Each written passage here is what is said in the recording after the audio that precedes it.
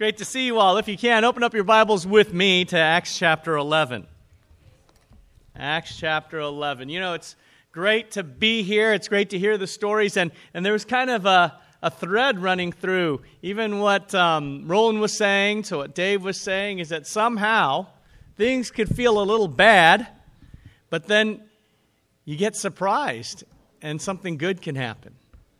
Right? You can see people become professors who I knew when they were teenagers. Things that make you feel old, right? You know, when you know someone as a teenager and now she's going to be a professor, that's kind of shocking. Anyways, I'm still getting over that. But it's great to see relatives maybe close doors and all of a sudden open doors. Unexpected circumstances. I don't know about you, but if you're feeling like you're in the middle of some sort of obstacle, tragedy, sadness, we believe in a God who resurrects the dead. And so if you're feeling a little dead, God can resurrect you. I hope you're excited about that. Seeing that happen in your life. I hope you feel like worshiping God could be a bit of an adventure. I'm telling you, by nature, I don't like adventures. By nature, I like things safe and easy. Now, what I was going to show you this morning was a picture, a dangerous-looking picture. A picture to me that sometimes makes me very, very scared. And it's a picture that was texted to me 3 weeks ago. And you know what that picture was of? A little girl. And then the bottom of the text was, "She misses you." And it was sent from Australia. Now remember, I went to Australia. I came back from Australia about a month ago. And you've got to understand me. I'm not a kid person. Now some of you are, right? How many of you consider yourself kid people? Raise your hand. Okay. How many of you don't? Okay. You know, I'm not. And you know how the Bible talks about how Jesus just loved the little children and come to me, just sitting on his lap. And I'm like, that's all right. He's Jesus, I'm not. And then I remember when I was in Hawaii and there were all these brothers. I don't know what about the people in Hawaii. They're just so friendly and warm and they just love the kids. Even the dudes did. And they're throwing the kids and doing all sorts of things. And I'm like, man, I'm not this type of person. So I'm in Australia, and I go to a house church, and there's this little girl, 5-year-old Zoe. And for some reason, she just wanted to talk to me. And for some reason, she started thinking that I was fun. Some reason, I'm even trying to lead the little Bible study group. She wants to jump on my shoulder, sit on my lap, talk to me. You know, little kids, when they pull you by the hand. And so I go, wow, this is tiring. And why is this happening? So then I go, okay, great. Goodbye, Zoe. Great to see you, Yeah, maybe it was the game I played with her. We were eating dinner because I got there early enough, and she wouldn't eat because she wanted to talk to me so much. So it was like pasta, basically rigatoni, like the noodly penne pasta, red sauce. And I just pretended that she was eating my brain, and she loved that. I probably damaged her a little bit. So I'm like, okay, good night, Zoe. And then there's a wedding the next day. And guess who's there?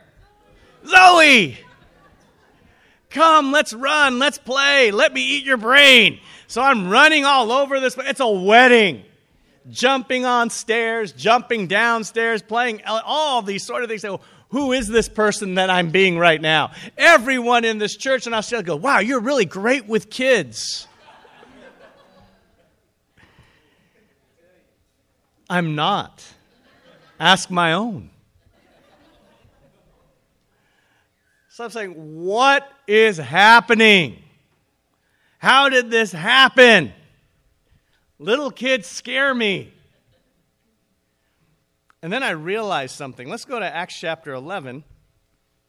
I'll turn here for a second. I realized Robin wasn't with me.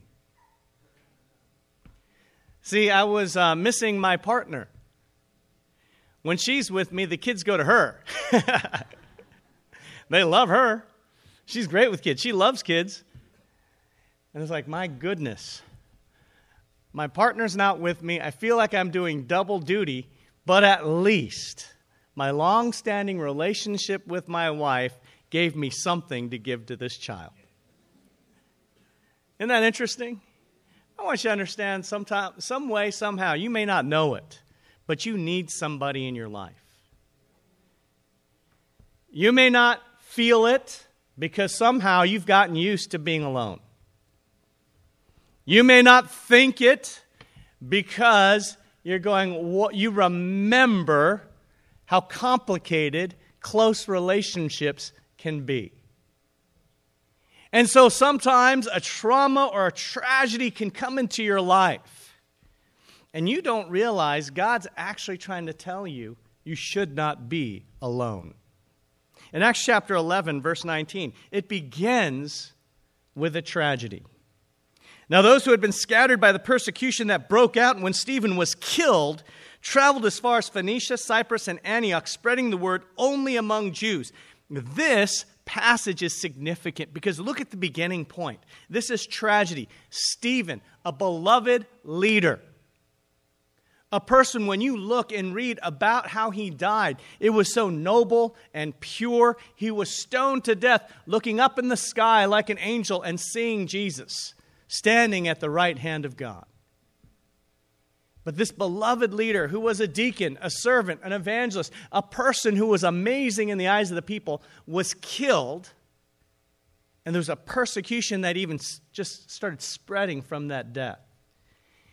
And think, all these people had to flee their homes because they were afraid for their lives. See, this is something we don't really touch or feel or understand in the United States because we have these things called rights. But this was literally hundreds, maybe thousands of people forced to flee. This is a tragedy. But what happened? Some of them, however, men from Cyprus and Cyrene, went to Antioch and began to speak Greek to Greeks also, telling them the good news about the Lord Jesus. The Lord's hand was with them, and a great number of people believed and turned to the Lord. Triumph turned to tragedy right here at the beginning. These people, they were scattered, and they were sad, and they were frightened. I'm telling you, if you were persecuted for sharing your faith, wouldn't you modify your message a little bit? Wouldn't you go, maybe when I go to these other places, I'll kind of spin it so I don't get as much trouble? But no, they went out there, and churches started growing. And so this was an exciting time now. And we're going to start off, remember, I'm going to come back to this. They left because Stephen was killed.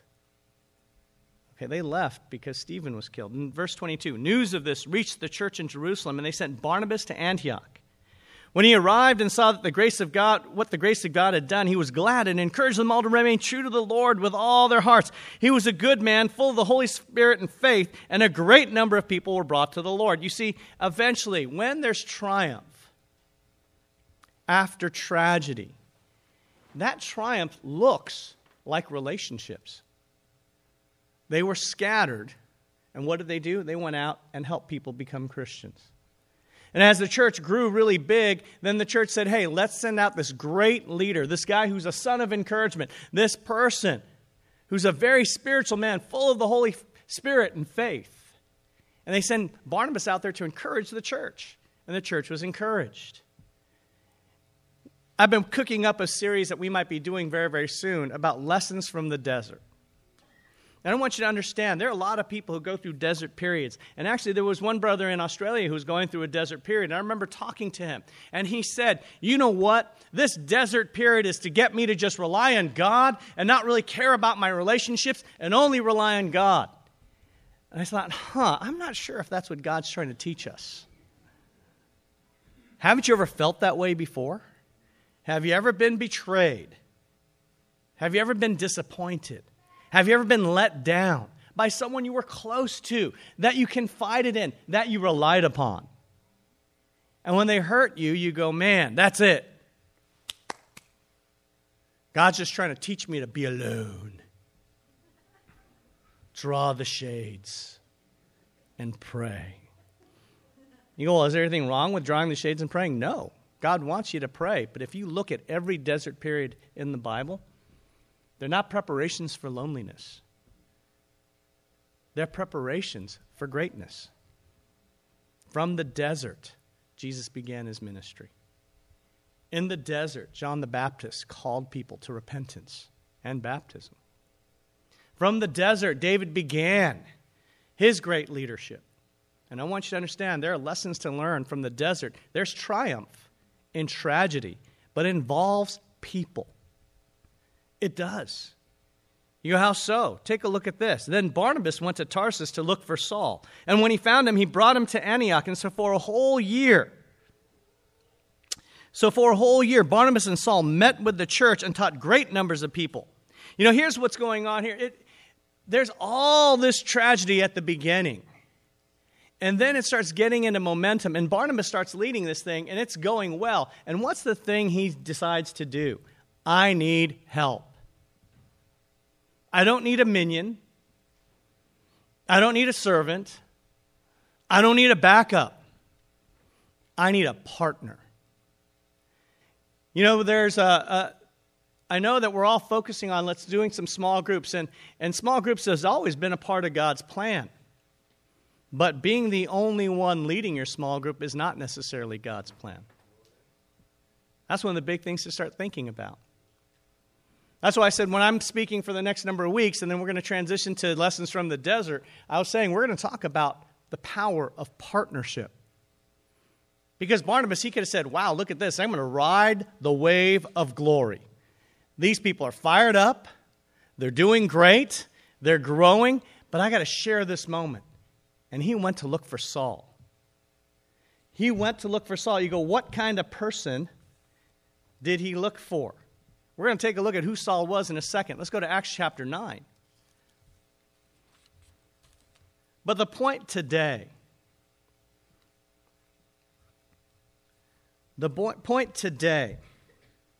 is this. I want us to be in a position where we feel pressured to partner. I want each one of us to be in a position where we're passionate about partnership. You go, you want us to feel pressure, Dave? Absolutely. You go, why? Take a look at what the disciples were living out and what Barnabas was living out. The disciples, they believed so much that Jesus had the power over death. The disciples were convinced so much that the solution to everybody's problems was to be able to kind of have the faith that would lay down their life like Jesus would and to resurrect to a whole new life after repenting and getting baptized. They believe this is so important, this is so amazing, that they got persecuted, kicked out of their homes, watched their dear leaders get murdered, and they kept pushing and growing it. This was a great vision. Then Barnabas was going to go, hey, you know what? Let me go run over and start working with this church. Barnabas, he had a dream as well. He believed in the message of the cross, but not just the message of the cross, but the message of the what? Resurrection. He was going to go to this church, and you've got to understand, what was this church made of? It was no longer a church of all Jews. And if you look, this is a very big turning point in the church, because right here, before this point, most churches were all what? Jewish. They were called disciples of Jesus. In their minds, Jesus was a rabbi. That's why they were called disciples. They were Jews who were following Jesus. And then there's a turn, there's a pivot here. They go to Antioch, and maybe this was the lesson they learned. You go, man, if we focus too much on the Jews, they're all going to kill us. So let's start reaching out to other people. They started reaching out to the Gentiles. So Barnabas is going to a church in a different place with very, very different people. Why did he do that? Why did he call Saul and say, Saul, I need your help? Because sometimes we need to dream so big that we realize we cannot do it alone. You see, Saul now at this point, Saul was needed because Barnabas' dreams were so big. Saul was needed because God's power was so amazing. And this is the situation right here. It's a vision. It's a viewpoint. It's a dream that's so big, you can't just do it alone. Let's go on to Acts chapter 9. What's the type of person that Barnabas called? In Acts chapter 9, verse 1, it says simply this: "Meanwhile, Saul was still breathing out murderous threats against the Lord's disciples." You know what happened right here in Acts chapter 9? You know, this is right after Stephen was killed. And it says in Acts chapter 7 that Saul was kind of approving. He was there. He was approving the death of Stephen. The same death that scattered everyone, Saul was a part of. Isn't that crazy? The person that was responsible for all those people scattering was the person that Barnabas called in to help out. That's pretty intense if you're Barnabas. That's a big risk. You know, this is the person. It goes to verse 2. It says, "And asked him for letters in the synagogue in Damascus, so that if he found any there who belonged to the way, whether men or women, he might take them as prisoners to Jerusalem." This is the type of person, a guy who had a dream too, a dream to kill Christianity. So Barnabas had a big dream, and so did Saul. But this is the person that Barnabas is calling to help. Let's go on. This is how bad it was. Verse 26. "When he came to Jerusalem," this is Saul. What happened to Saul is this: God appeared to him. Jesus appeared to him, said, "Saul, Saul, why are you persecuting me?" Humbled Saul with blindness for 3 days. Then a guy named Ananias came, baptized Saul. Saul became a disciple. He started preaching the word. He did a turn like you would. If you want to talk about a 180-degree turn, this is the 180-degree turn. Right? So now he's fired up. He goes to Jerusalem. Hey, I'm going to help out here. And says here in verse 26, when he came to Jerusalem, he tried to join the disciples, but they were all afraid of him, not believing that he really was a disciple. You know, wouldn't you like to be that kind of intense? See, some of us, we might struggle with certain sins and people don't really believe we're a disciple. That's not that kind. This guy was so intense, though, that they go, man, he must be faking it. He's up to something. He's going to reel us in and throw us in jail. He's a sleeper agent, a spy, WikiLeaks. Verse 27, "But Barnabas took him and brought him to the apostles. He told them how Saul on his journey had seen the Lord and that the Lord had spoken to him, and how in Damascus he had preached fearlessly in the name of Jesus." So Barnabas, why did he bring Saul to Tarsus? Because he knew this guy's intense. He's passionate.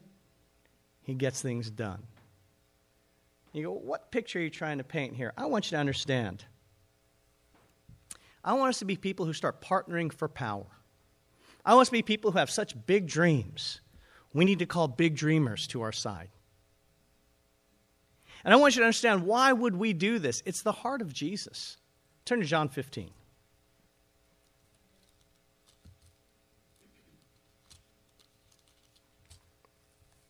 I park a lot in John 15 because I want us to understand Jesus really sets off our mission right here in many, many ways. He talks about how we need to love one another.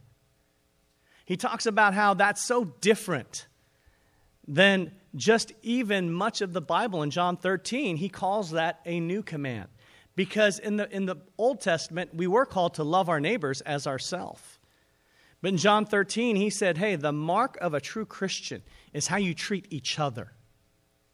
Your partnership, your mutuality, your willingness to work side by side. This is the sign of people who are real Christians.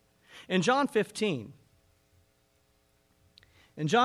verse 9, he says this, as the Father has loved me, so have I loved you. Now remain in my love. If you keep my commands, you'll remain in my love, just as I have kept my Father's commands, and I remain in his love. I have told you this, so that my joy may be in you, and that your joy may be complete. My command is this, love each other as I've loved you. Greater love is no one than this, to lay down one's life for one's friends.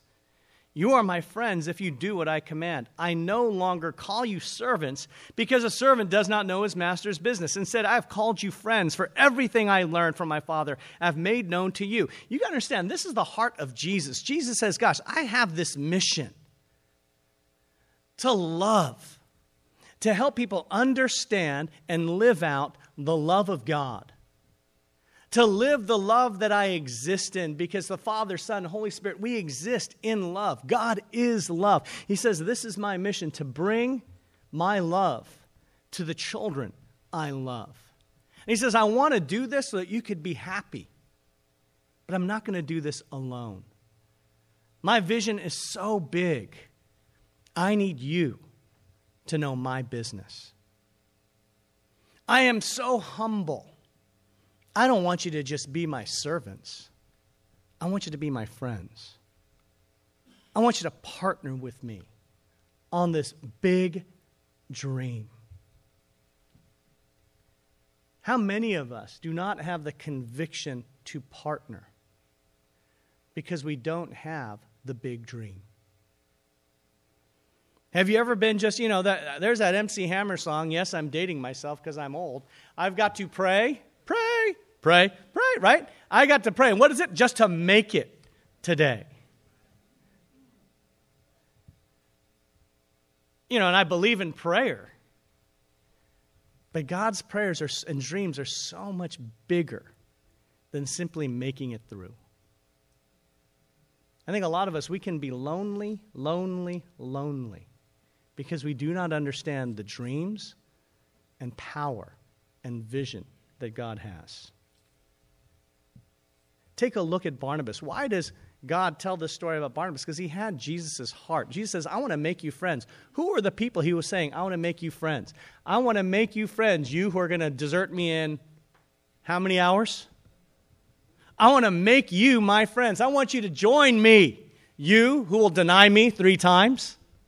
I want to make you my friends, you who will just kind of scatter, you who have been bickering for the last 3 years, who've not been able to get the job done, who are competitive, insecure, some of you uneducated, some of you more educated, but you guys are a big, messy bunch, and guess what? You're going to be my friends. Guess what? You're going to know my business. Guess what? You, me, God, we're going to be so close. It's going to be amazing. What a ride. You see, that's the same type of risk taker Barnabas was. I'm going to take the murderer, the guy who actually helped scatter you all, and bring him in here and be the guy who strengthens you all. Isn't that a great heart? Do you have that heart to take a risk? See, I want you to understand. Let's go to Hebrews chapter 3.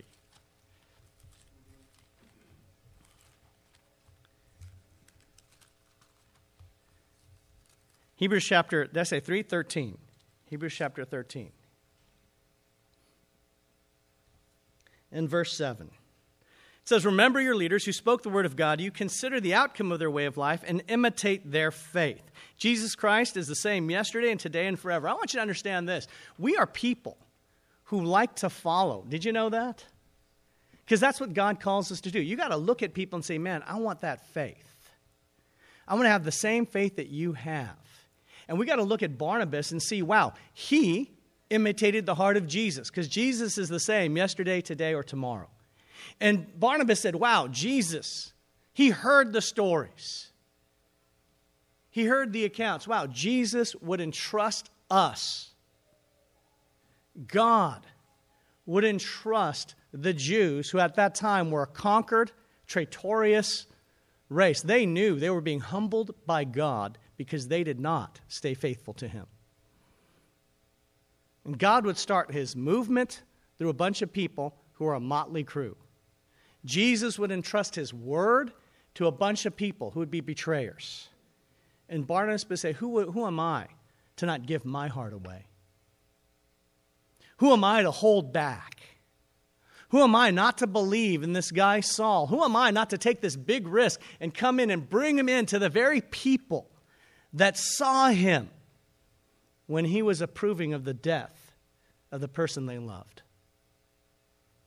Barnabas says, I'm going to take a chance. and bring him in. You see, we have to be people who are willing to follow those kind of examples. Because that's what real faith is. Real faith is a faith that goes, I'm going to follow Jesus. I'm going to follow people who have the faith to be like Jesus. Do you have those kind of dreams? As we look at these small groups that you're building, why are you in the group? Is it to get your needs met? Why did you come here today? Did you want to come here to be fed? Yeah, I said, well, yeah, I do. It's been a rough week, and I want to come to church and kind of feel something and eat something and, come away. Jesus said his food was to do the will of his Father. And so we've got to go, wow, am I the same being as Jesus? You feed a cow and you feed a tree something different. Do you know that? Right? If you know basic science, right, a cow's going to eat grass. Okay, what does a tree eat? Sunlight and water. Isn't that crazy? Now many of us eat meat. Many of us don't. No judgment there. But if you feed on meat or grass, you're a different creature than feeds on sunlight and water. And so I'm trying to feed you today, but I'm trying to feed you the call to do God's will. Because you want to be the same species as Jesus. Amen? And so we need to feed the same way. When you're looking at your small group, you go, no, I'm going to have a dream that's so big, and I'm going to partner with other dreamers. So the dream is so big, it's so beyond me, we're going to draw it close to God in ways we never have before. We're going to have a vision that's so amazing, it's going to make us laugh because it feels so impossible. Or you go, no, I want to be in a group that feels safe and that meets my needs. Because you got to understand, what are you feeding on? What are you eating? Now we'll look here. Here are some 3 practicals I just want to give you guys, and we'll go back to Acts chapter 11. So here are 3 practicals I just want us to consider. Are you with me? Because we can't partner with purpose. We are feeling lonely today. We could be in a group of this size and feel lonely. You go, why? Because you're not feeding off of the same things. In Acts chapter 11,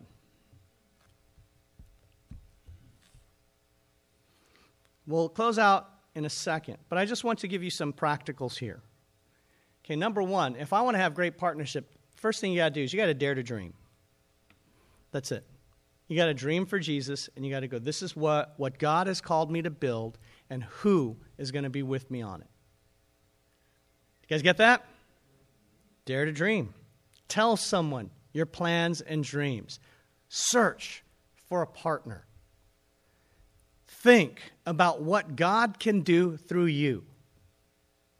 And say, it's so big, you got to say, I can't do it alone.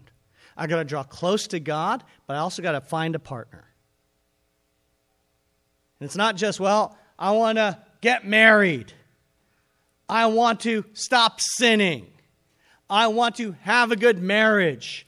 I want to have a great family. I want to have a better career. And guess what? God wants you to have every one of those things, depending on who you are. All right? If you're already married, He doesn't want you to get married. You're married. If you're single and you want to be married, God wants you to be married. If you're underemployed, God wants you to have a great job. But God wants all these things for you. But that's not going to get you to partner. You have to have a bigger dream than that. So dare to dream. Tell someone your dream. Partner for power. You've got to make it a conviction. I can't do this alone, so I got to find somebody. That's how you'll know if your dream is big. You cannot figure out how to do it alone. And you call. You'll say, hey, who can help me out? And you go, I don't know. I don't know who in this fellowship can help me out. Call me, and I'll find you a partner. That's part of the ministry. When I'm training ministers, I tell them what you're doing is you've got to be a relationship broker. You don't have a partner? You call me. I'll find you one. But let me tell you the third thing you got to do. You got to reach the risky. That's the heart of God. So I'll find you a partner, but guess what? It won't be easy. I'll find you someone to work with, but guess what? You're going to go, well, that person seems a little sketchy to me. That person I saw do this back in 2007. I sat in a meeting and saw this sister do this in 2009. Well, you don't understand. We had this big fight in 2012. Do you understand that that's our talk sometimes in this group? And you got to say, no, you got to reach the risky. You got to figure out who seems dangerous, crazy, but boy, if you could make a connection and you guys could dream together, the amazing things that could happen. Reach the risky. And what will happen from that? Let's go to Acts chapter 11, verse 27. Not 27, I'm sorry. Verse 25. We'll reread verse 25. It says, Then Barnabas went to Tarsus to look for Saul. And when he found him, he brought him to Antioch. So for a whole year, Barnabas and Saul met with the church and taught great numbers of people. Here's the weird part. The disciples were called Christians first at Antioch. Today, what do we know? The popular term we always talk about is Christian. Christian this, Christian that. Very few people say, I'm a disciple of Jesus, right? And we kind of say that's one of our hallmarks as a church. And it's a great thing. But this is the time where it turned. This is the time where that term came up. The church had been around for at least 10 years. And now here's the change of name. They went from disciples to Christian. Maybe it was because there were so many now Gentiles, it wasn't appropriate to say they were disciples of Jesus. Maybe Christian, little Christ, was like the Gentile term. Maybe they were just trying to make fun of them. And so this became the new term, like Benefer, or what is it called now? All those different terms they give to people. Maybe it was. But I believe it does have to do with the amount of Gentiles that were converted. And there were so many, they had to come up with a different term. There were so many Gentiles that were converted. They go, what do we call these people now? They're not exactly Jewish disciples of Jesus, because that culture wasn't exactly theirs. So they said, let's call them Christians. What can happen when you partner powerfully? You could transform the culture. You could change the meaning and name of things. We live in a world right now where faith is simply just a mental and emotional experience. You could change the meaning of faith. We live in a world right now where people accept Jesus, they think they're saved, they say a prayer, they're sincere, but no life change is expected or happens. You can change what Christianity means. We live in a world today where the gospel is simply Jesus bailed you out. He died for your sins. He loves you so much. He just bailed you out. We can change what that means. We can say Jesus laid down his life because he saw who you would be in his spirit. He laid down his life because he had in mind the transformed you, the great you that actually existed just when you were born, but was corrupted by Satan's influence. And that we believe that the gospel is not just the death of Jesus, but it's the resurrection. And to teach people how to live resurrected lives by the Holy Spirit. Isn't that a cool thought? But guess what? That's not part of modern Christianity right now. And we can be people who transform the culture, who believe there's power in sobriety, there's power in purity, there's power in love, there's power in forgiveness, there's power in self-discipline. There's power in kindness. There's power in humility. We can transform a culture. But we have to be transformed right now. And decide, you know what, I'm not doing it alone. Let me dream so big, I will have to call people and say, partner with me so we could get it done. In your small groups, I hope you're not thinking of being fed. I hope you're thinking of partnering with people so that you can change the culture of this world. Have a great time in fellowship.